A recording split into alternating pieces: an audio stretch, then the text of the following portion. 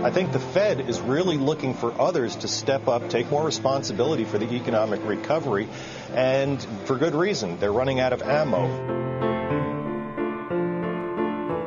Hello and welcome to Planet Money. I'm David Kestenbaum. And I'm Alex Bloomberg. Today is Friday, August 26th. That was economist Richard DeKeyser, you heard at the top, talking on Bloomberg TV about Fed Chairman Ben Bernanke's speech today. As we record this, the rebels in Libya, after months of fighting, seem to be in the final stages of unseating Colonel Muammar Gaddafi. Once they do, one of the biggest problems they will face is something you might not think of as a problem: the massive amount of wealth they as a country possess in oil. This is actually such a problem, it has a name: the oil curse. Almost all countries that find oil suffer as a result of it. But there is one notable exception, and today we will hear about that country and the extremely unlikely and fascinating story of how it came to avoid the oil curse. But first, a special guest Planet Money indicator from Robert Smith. Today's Planet Money indicator is 1. Oh. Which is the loneliest number, of course. But 1% is also the rate at which the economy grew from April to June. Government announced that just today. That really is an awe. Well, you know, the amazing thing about the 1% growth is not the number, but the fact that this is one of those downward revisions that we get. So last month, the government told us that the second quarter, the GDP, the sum of all the goods and services in the economy, grew at 1.3%. And now this month, they come out and said, yeah, we got that wrong. It was just 1%. And they've been doing this a lot recently, you may have noticed. So last month, they told us that the recession was far deeper than we thought it was, that the recovery was slower than we thought it was. The first few months of the year were downgraded to 0.4% growth, which was a brutal, brutal revision. And then we have today's 1% growth, which is better than nothing, but still just barely creeping along the economy.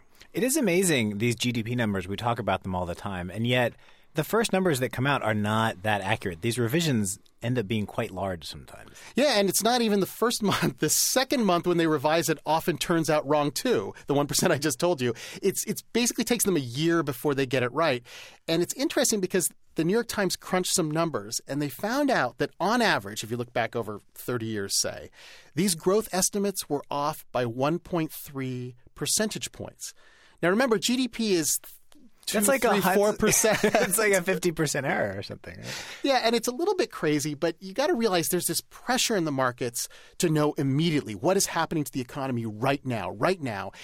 And on the flip side, when they do these GDP calculations, they're based on a lot of estimates, a lot of guesstimates. So they don't know whether, for instance, David, you have cable television this month. But they look at the last month and the month before that, and they figure, so many people had cable TV. These many people probably have cable TV this month. And they don't know if a bunch of people canceled it or started to watch Hulu or something like that. So they'll check back in and they'll say, I guess David's not watching as much as we thought he was anymore. So I guess today's indicator should not be 1%. It should be 1%-ish. Thank you very much. You're welcome. Thanks. Okay, on to the show and the oil curse. You might think that having an abundant natural resource like oil would be good for a country, but mostly you'd be wrong. It corrupts, it distorts the economy. For most countries, it's a curse. And we talked to Martin Sandbu. He's an editorial writer at the Financial Times about this. What in general is the track record for dealing with the resource curse? It's awful. It's really very, very bad. Most countries would probably have been better off without oil than they are with oil. Are we talking about like the number of countries? Is it like single digits that we're talking about who've managed to do it well? I think you can count them on one hand. At least if it's oil, you can count them on one hand. The country that would be first on almost anyone's list of countries that somehow managed to avoid the oil curse would be Norway. And the story of how Norway avoided the oil curse is a fascinating tale. It's the tale we're going to be bringing you today. We learned of this story from an article Martin Sandbu wrote. Martin Sandbu is the guy you just heard from. He's from Norway. And his article focused on one guy, one unusual man who was instrumental in helping Norway get it right, where so many countries get it wrong. My name is Farouk Al-Qasim. Qasim is not a Norwegian name, right? No, it isn't. Farouk Al-Qasim is Iraqi, and for over a decade, he worked in Iraq for an oil company. He was trained as a geologist. Farouk's wife was Norwegian, and in the 1960s, they decided to move to Norway. Their son had cerebral palsy and needed medical care. Job-wise, Norway seemed at the time like the worst place in the world for an oil guy. You see, the Norwegian Geological Survey had already said that there is no hope in heaven of ever finding oil or gas. So Farouk figured if he was going to get an oil job, it would come with a very long commute. If I am lucky, I could get a job in Europe somewhere, or even in North Africa or the Middle East, and then I could commute to Norway. If the worst comes to the worst, I may be able to drive a taxi in Norway. That's what I was thinking. So Farouk flew to Norway. He had to catch a train, but he had 6 hours to kill before the train left. And those 6 hours turned out to be very fateful for Farouk and for Norway. Instead of waiting around in the train station, Farouk decided, I'll spend my time productively. I looked into the telephone directory and decided that the Ministry of Industry is the ministry to deal with oil, if there were oil at all in the country. So I went there and... So you just took a cab from... Not even a cab, I walked. Oslo is not all that big. Farouk knew that there were some companies looking for oil in Norway, despite what the Norwegian Geological Service had said. And he was hoping to get a list from the ministry of these companies. He assumed they'd just write some names down on a piece of paper and send him back to the train station. But instead, they sit him down and they start asking him all these questions. They made me sit for an hour and a half, and tell them about where I come from and what I've been doing and what kind of education. I thought it was I thought it was just social curiosity. But what Farouk didn't know at the time, Norway isn't just an overly friendly society. It turns out that group of people in that office had been waiting for a guy like him to walk in the door for a while. See, even though Norway's geologists had said there wasn't oil, there were still oil companies exploring. And these oil companies were sending the results of their exploration to the government. Now, Norway is a small country, and there aren't a lot of people who can make sense of that data the oil companies were sending. And so then this Iraqi guy walks in and says, I'm here. Is anyone still looking for oil? So what do? They hired him. And his first job they gave him was they asked him to look over the geological results from the oil companies that had been doing test drillings. The terrain in Norway could not be more different, right? Farouk has gone from the deserts of Iraq to almost the Arctic Circle. The oceans are violent and freezing cold, but, geology is geology. And to him, looking at the drilling reports, they look surprisingly promising. The oil companies had found oil. Not a lot, but there was definitely something there under the ocean floor. Remember, the country was saying, there's no way there's oil out there. Uh-huh. And here I am, looking at data that says, my God, they have already found it 4 times over. Admittedly, in not yet commercial size. And by the way, most oil companies, they when they go to a new area, they are not really interested in what I call the foxes and the rabbits and the mice. They are interested in elephants. Right. So they had a couple of foxes and mice that was in the data, but it wasn't clear there was an elephant there. They were looking for elephants. Uh-huh.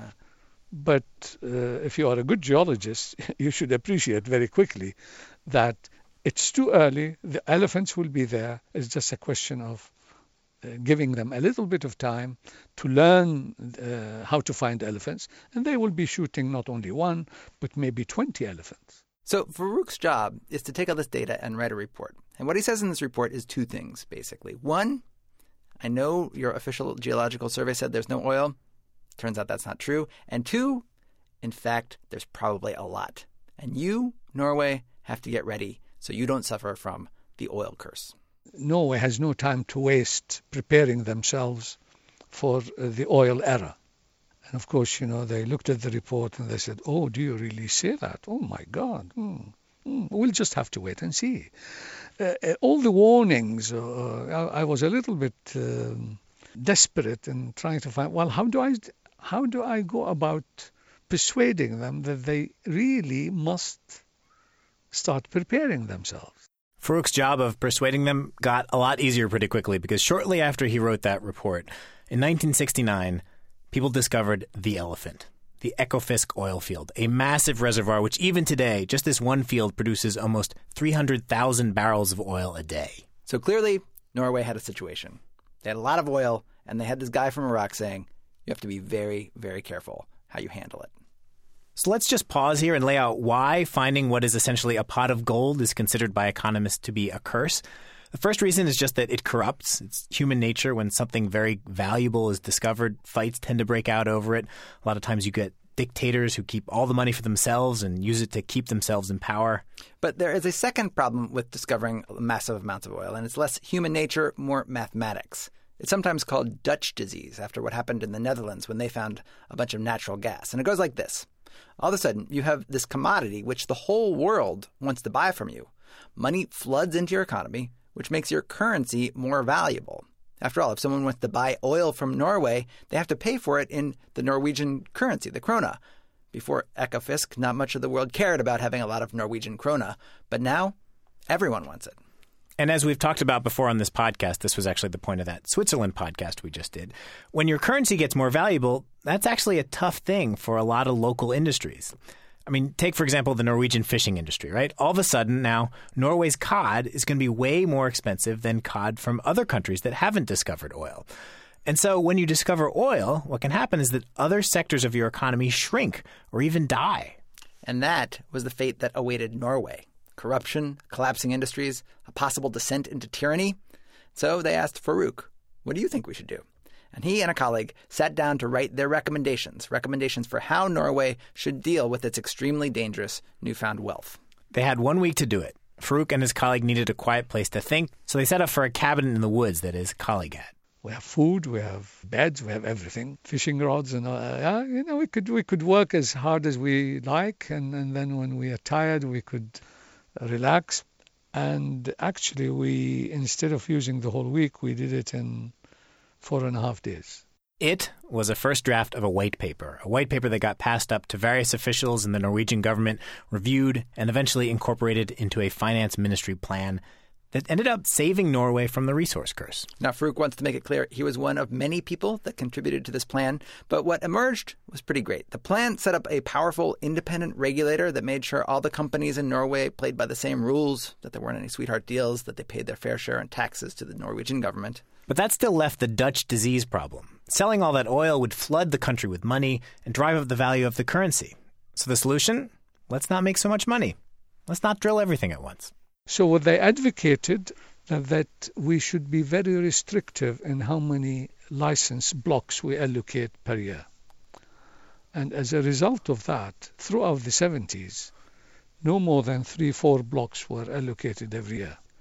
That shows amazing self-restraint. We have all this oil in the ground, but we're only going to tap a bit every year. It is a fantastic self-restraint. The whole nation didn't even question this. Now, when this white paper of 1974 came out, it was received with skepticism by the industry, who wanted Norway to go full speed ahead.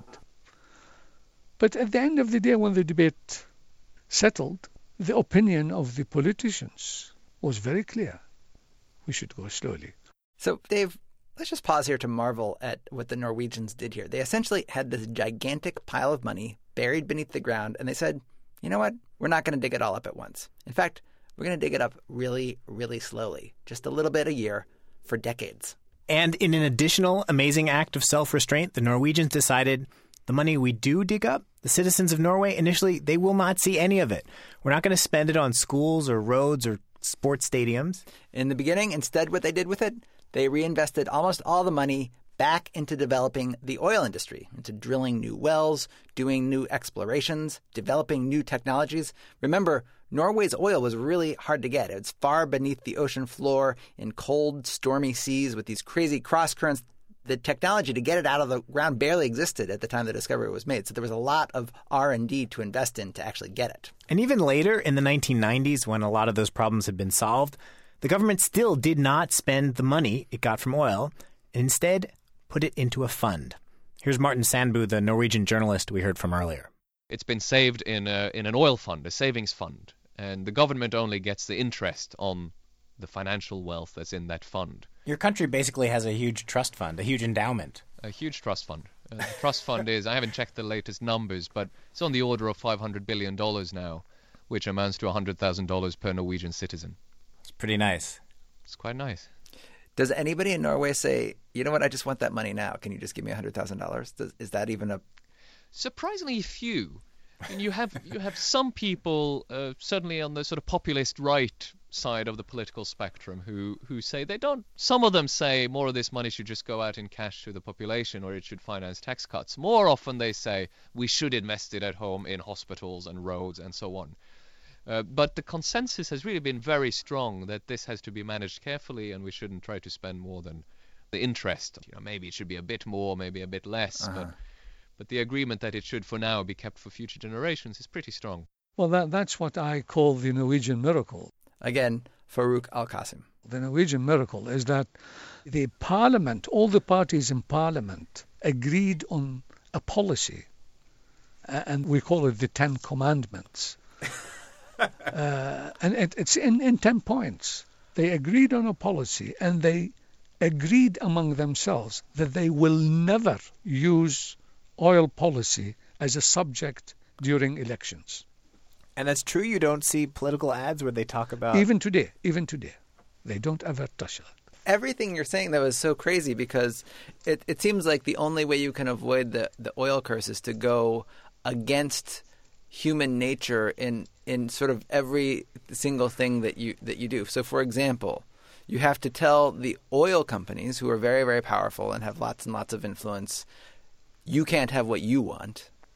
Then you have to tell the taxpayers, hey, we're gonna take the money that's coming from the oil, but we're actually not going to give it to you in terms of schools and things right now and new roads. We're going to keep it and we're going to put it in a fund for saving, and then we're going to reinvest it back into oil wells. And then you have to tell politicians, who are always looking for the best hot button issue to get elected, the biggest thing that's happening right now, you're not allowed to talk about it. It's sort of, in every case, do the opposite to the thing you want to do. Well, yes, that's the problem. The problem is, you were right when you said that all countries point to Norway and say, well, at least there is one country that has completely avoided the oil curse. The problem with that is, of course, if you try to apply the same thing anywhere else, you will not succeed. Which, of course, brings us back to Libya. That is the sound you hear of Libyan rebels celebrating in Misrata. Libya has, by some estimates, the largest oil reserves in Africa. And for many years, they were a classic example of the oil curse in action. A corrupt despot stealing oil money for himself, the economy in shambles, the citizens living in fear and poverty. Farouk is skeptical that Libya will be able to shake the oil curse. I mean, if you look at Norway had the good fortune of already being sort of wealthy and having very strong institutions when it discovered oil. That is not true in Libya.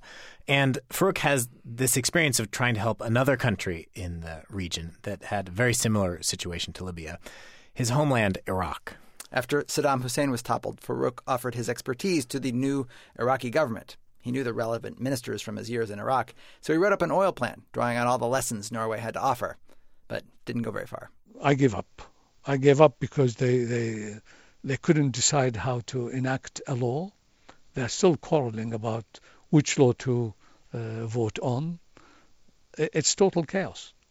What do you think of the prospects for Libya handling its oil well under a new government?